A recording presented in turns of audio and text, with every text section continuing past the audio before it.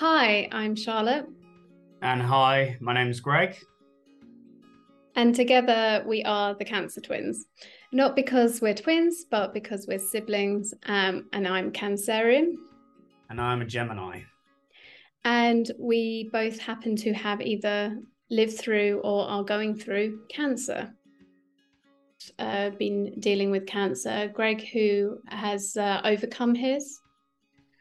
Yeah, I was a childhood patient of Ewing sarcoma. So it's a bone and tissue cancer. I was diagnosed as a teenager.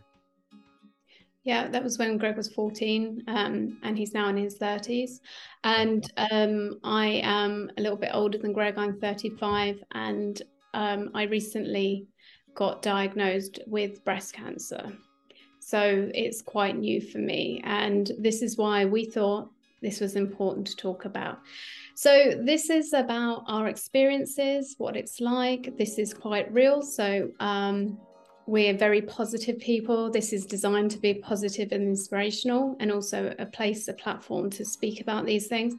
But we also will not be covering up some of the harsh realities as well. So, if any of these subjects about cancer and the implications are triggering for you, then this channel might not be the one. But if you'd like the real and input on what it's really like and what it's like to live with, but also beat cancer and the positives as well as the negatives, then this could be very therapeutic. And hopefully this is going to be therapeutic to us. But I must note, we are not doctors. We're not medically trained. We are not psychologists. And all of the opinions that we give are our own from our own experience and may not be reflective, of course, of anything else. This is not advice. This is just talking. We felt that this was a really good opportunity for the two of us to reflect and discuss what it's like, especially being in such a unique situation where you've got two siblings where this has happened to. So this might really resonate with some people who are going through a similar thing, or they've seen a loved one go through it. So this is really just to let you know that you're not alone. And from the perspective of someone who's come out the other end, and sadly, the perspective of someone who is at the beginning of that tough and challenging journey. Yeah. So without further ado, let's begin our chat. So, Greg, I think let's start with you because just tell everyone a little bit about the situation that you were in. Yeah, absolutely. So yeah, sadly, this does start with me. So I was a young boy, a mere boy, sort of living my life, sort of very physically active, very sporty, very fit and healthy. And my journey starts as when I was actually training in swimming. So I had my three sports: karate, tennis, and swimming, all at a pretty high level at the time.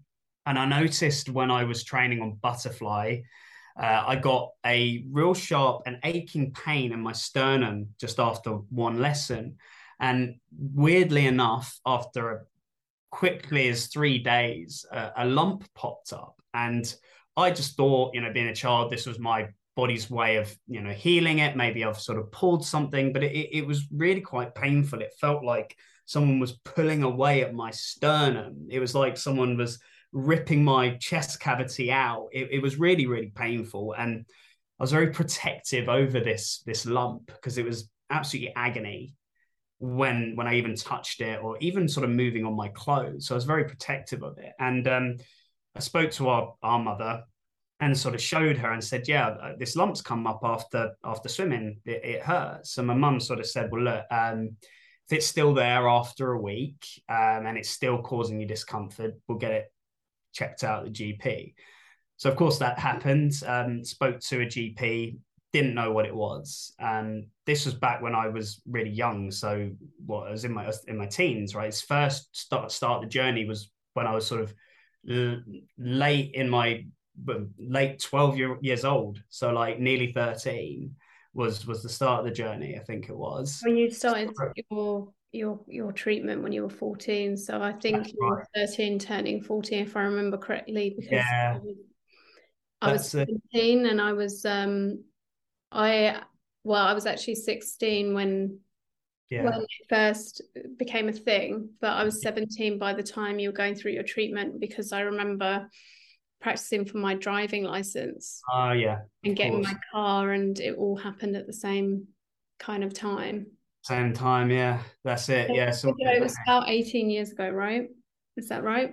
yeah, it must be about 18 years ago. So this must have been around 2004, right? Roughly around that sort of time. So sort of early noughties. So no one knew what this was, by the way. So I went to several GPs, and they initially thought this was like a cyst, or they called it a ganglion, but a cyst, a lumpy tissue of fatty tissue, basically a buildup. Um, so this went rumbled on for quite a while before I actually got this properly removed. And finally went under the knife, and they said, yeah, we should better remove that. But we're going to put you under on general anesthetic. And they had it out, and I was like, Brill, that part of my life is over. And I can remember it wasn't even comfortable having that lump for other reasons. Like, at school, we all know what people are like. People would pick on me at PE because I had this big lump on my chest. Little did they know, and little did I know, that that was actually a tumor. It was a malignant tumor once they took it out. So all of it happened like that from there on in. I was in the Marsden, and they said this is a malignant tumor, and it is what we call Ewing sarcoma. So Ewing sarcoma is basically a bone and tissue cancer, and that effectively sort of will eat away at your bones and your bone marrow. So it was very rare, but very aggressive and unique situation to me. It was sort of encapsulated in like a membrane, but they said we need to literally get you in now and treat you with quite an extensive course of chemotherapy, and then quite an extensive course of radiotherapy. That's effectively what I had to endure, or that was my program. But what we're going to explain in this is the steps to get to that. They're a lot more intrusive than just, yeah, look, you're having chemotherapy for a year and then you'll be fine, because there are many, many steps from an emotional point of view, but then a physical point of view of what these doctors actually have to do to you.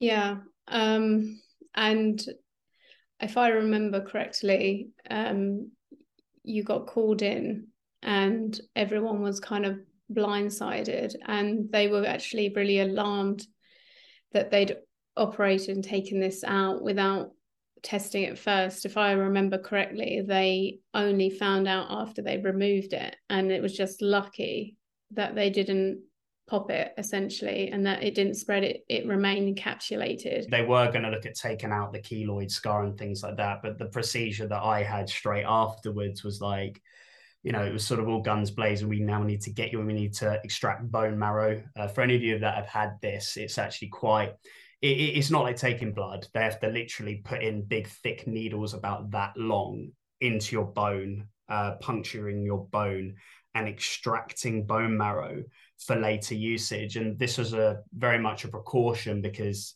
if Ewing sarcoma can escalate, your bone marrow starts depleting quite rapidly.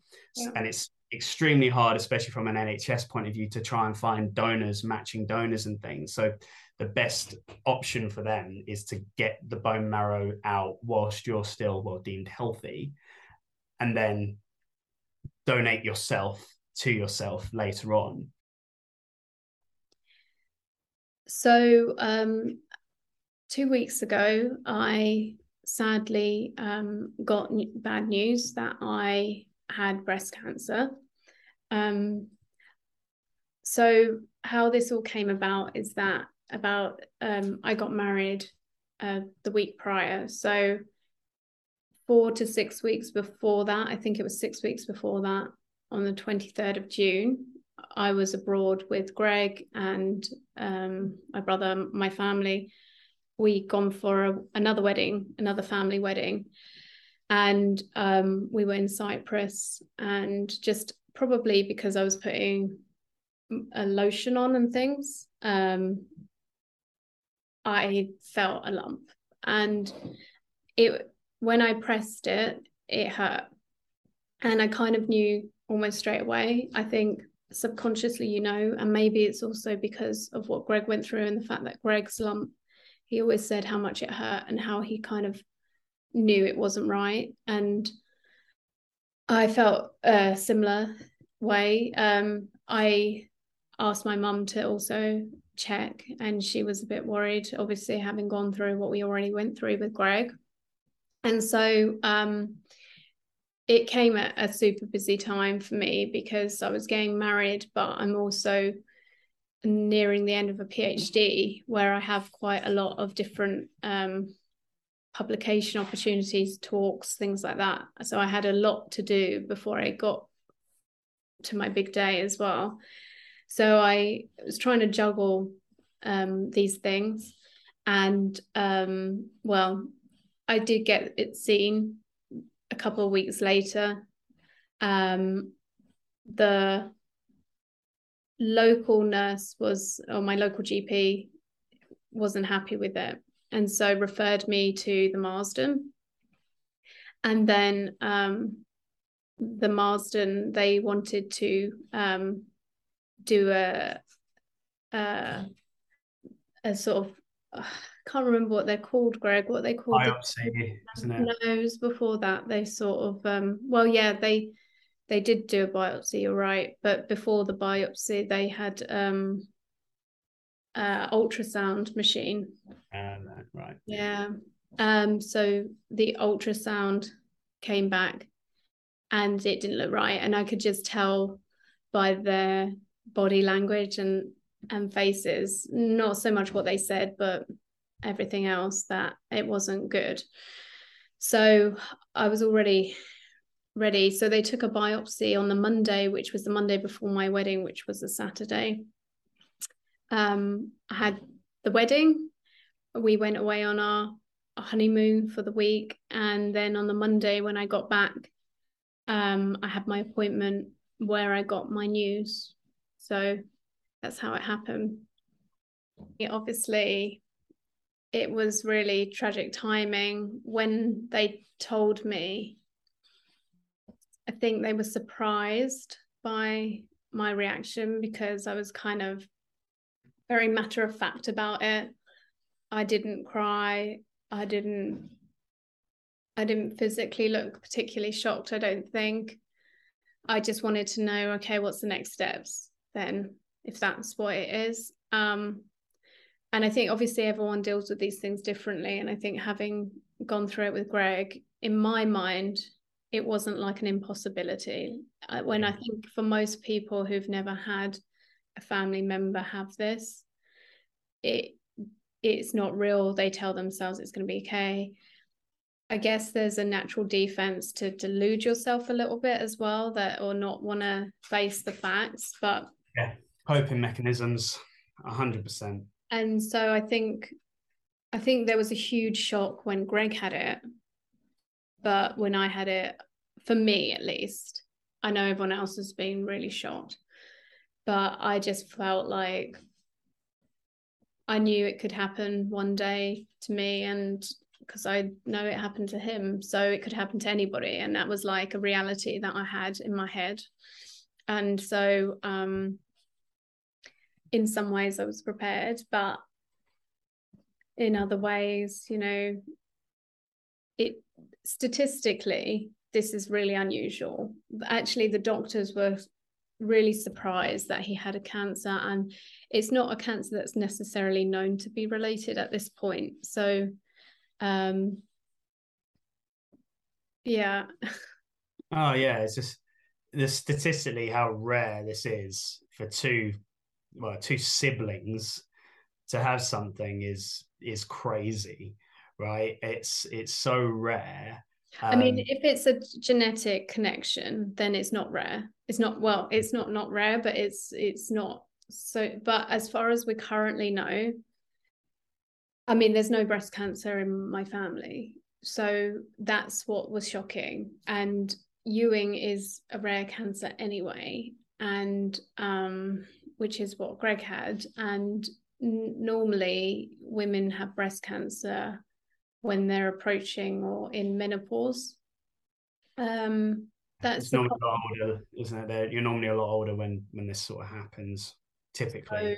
I mean, for them, it was surprising that I was younger and that there was no medical history of it, as far as we're aware. Um, so that's what was more surprising and I think more shocking for them. But it wasn't a happy day. And no, it certainly wasn't. And I think what made it, well, 10 times. There's never a good time to hear this news ever. But then sort of like how you just got to the point of, getting married, things are going exceedingly well for, your husband, Jack. Things have been going really well for yourself. Sort of in reference to your PhD work and sort of getting published and things in your field. And then it was like, yeah, brilliant. We've made it. Now we can just sort of start the rest of our lives, settle down, achieve what we want to do, and have children and things like that. And then it's just like, bam, roadblock. Here you go. Yeah. And yeah, and I think another thing that's quite sad, really, is the fact that you had to harden yourself to this. Most people shouldn't even be in that situation to have to harden themselves to it, but just like based on the fact that I had to go through it, you always had that piece in the back of your mind that it isn't impossible that a similar thing can happen to me, but maybe it's later. Yeah. And lo and behold, sadly, it's happened. Yeah. Yeah. And well, it is what it is, but you it did run through my mind, like, did I wish it on myself almost by even considering it? But I mean, of course, that's as a logical person, I know that's ludicrous, but these illogical feelings do infiltrate at times.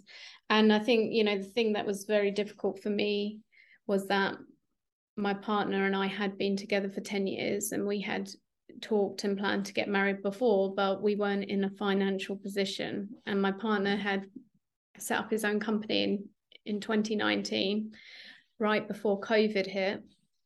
And it just so happened for us, luckily, because of what he does and his involvement in property, it was actually something that helped the company, not hinder it. Because for a while there, that was very dicey because I was just become a student again. So I didn't have a proper income. And we had the house. We just bought Greg out because we used to live with Greg, and the mortgage, and that was a bit worrying. But then, as it turned out that it worked out for us, and so it was finally at a point where we felt that we could afford that, and we'd moved house to have our own place. And Jack proposed during COVID because COVID ruined his proposal the first time, so that was pushed back. And then we couldn't really consider getting married the next year because, as a pragmatic person, I knew that COVID was going to be going on for a couple of years. So I already knew that. So we set the wedding for 2 more years to hopefully be out of it.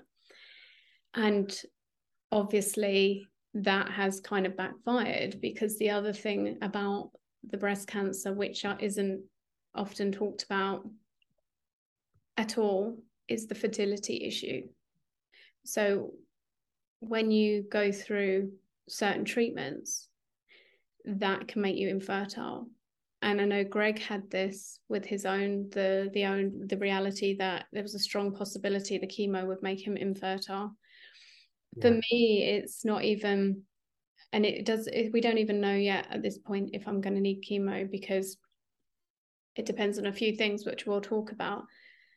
But for me, I'm going to have to go on hormones as soon as they operate. And that means that for the next 5 years minimum, but could be 10 years, I will not be able to have children. Yeah, it's always a really, really tough thing to grasp with. And, fortunately for me, just having the advantage of being male, there is more fertility things that can be done for men. We can save semen if needs be, and that there are more things that can be done. It's quite successful when you freeze semen and then fertilize later on. that's got pretty good success rate, right? And I was told I would be at 80% chance of being infertile, and even at a young age, before I'd even started my life. You know, we've all sort of got plans as kids. You know, ideally we want to, you know, we sort of know if we do want to have at least have the option of having children, but to have that just taken away from you by no fault of your own is like really quite devastating, even at a young age, before I was even anywhere near ready to have children. Yeah, I That think that's why it was so difficult for us, because we knew that we wanted them and we were planning for it.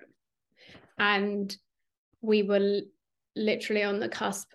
We were going to start trying this year, next year. So the other unforeseen consequence is that I'm having to undergo IVF now, fertility. They're going to capture eggs. And well, I'm in the middle of that process right now. It's all happened very quickly in the last 2 weeks because they can't operate and start my radiotherapy or hormone treatment until I've potentially frozen some eggs and embryos, which, you know, is a really positive thing that I even have that option, because that option hasn't even been there that long. So I am very, very grateful. And I understand that if I was born at any other time, or I come from another country where medical facilities are not what they are where we are, and even if I was living in a different county, my options actually would be slightly reduced, because in the UK, the counties have slightly different rules too about things. But essentially where I am, I'm in a great position. So it is positive overall. But there are lots of things that they don't tell you about, and a lot of things that you have to go through emotionally as well as physically, that I think we will start to discuss now, because it's not just the cancer treatment that I'm having to live it with and go through, but it's also the fertility side and those implications, because sadly, I am at the perfectly wrong age. Had I been actually younger, in my early 20s or something, not in my mid 30s, then my fertility, as long as I didn't have chemo, had really good chances of coming back. If I was going through menopause and I'd already had my children, then I would have my children. So there is a whole other level of this that we'd love to talk about, and actually what I'm going through physically as well as mentally, because I think everything's been a surprise. And if any, I know that to some point, ignorance is bliss. And I think sometimes they try to tell you not too much stuff because it can be scary. But for me personally, the type of person I am, I would have appreciated knowing, because the more I know, the more I can prepare for, and I can live with that. With knowing what I knew with Greg and his treatment, it had helped me. So I'm hoping that actually talking about this from the real as well is actually helpful to people.